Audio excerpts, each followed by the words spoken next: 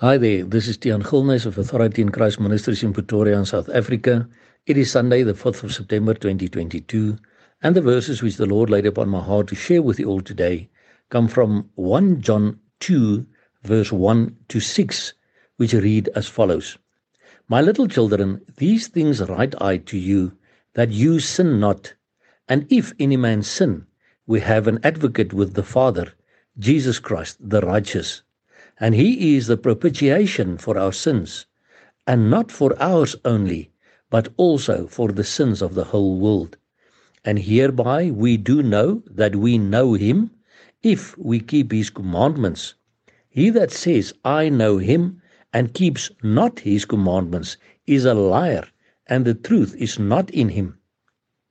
But whoso keeps his word, in him verily is the love of God perfected.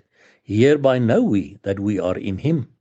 He that says he abides in him ought himself also so to walk, even as he walked. My brother and sister, in these end times we find ourselves in, we really have to ensure that we are in a personal relationship with Jesus Christ, so that we can walk as he walked, so that we can live the example that he gave us, so that other people can look at us and also want to come closer to Jesus.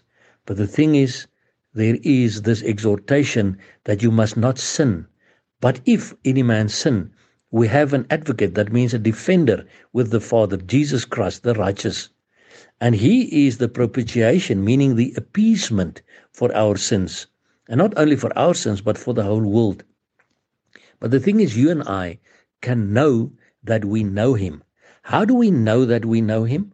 If we keep his commandments. So there is a fulfillment there is a promise there that if we keep his commandments, then we can know that we know him.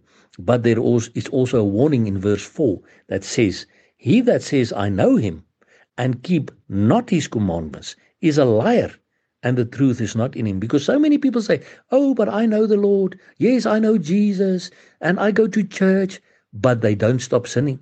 They don't stop fornicating. They don't stop drinking and swearing and cursing and doing corrupt things and carnal things. The Bible says, if you say you know him and you do not keep his commandments, you're a liar, and the truth is not in you. But whoso keeps his word, in him verily is the love of God perfected. My brother and sister, can you hear what that says? So if you keep his word, then in you the love of God is perfected. And thereby you can know that you are in him. Because by keeping his word, you are confirming the fact that the Bible says the love of God is perfected in you. And he that says he abides in him, in other words, in Jesus, ought himself also to walk, even as Jesus walked. So in these last few days, before Jesus comes to take us, we don't know how long, but let us walk as Jesus walked. Let us keep his commandments. Let us show the world that we are different than the world, because the coming of our Lord Jesus Christ is very close at hand. We are on our way to meet a holy God. Let's live holy lives so that he can be glorified. And because we know his coming is very close at hand, we will keep on crying out, Maranatha, come Lord Jesus. And remember, Jesus Christ loves you immensely. Blessings to you.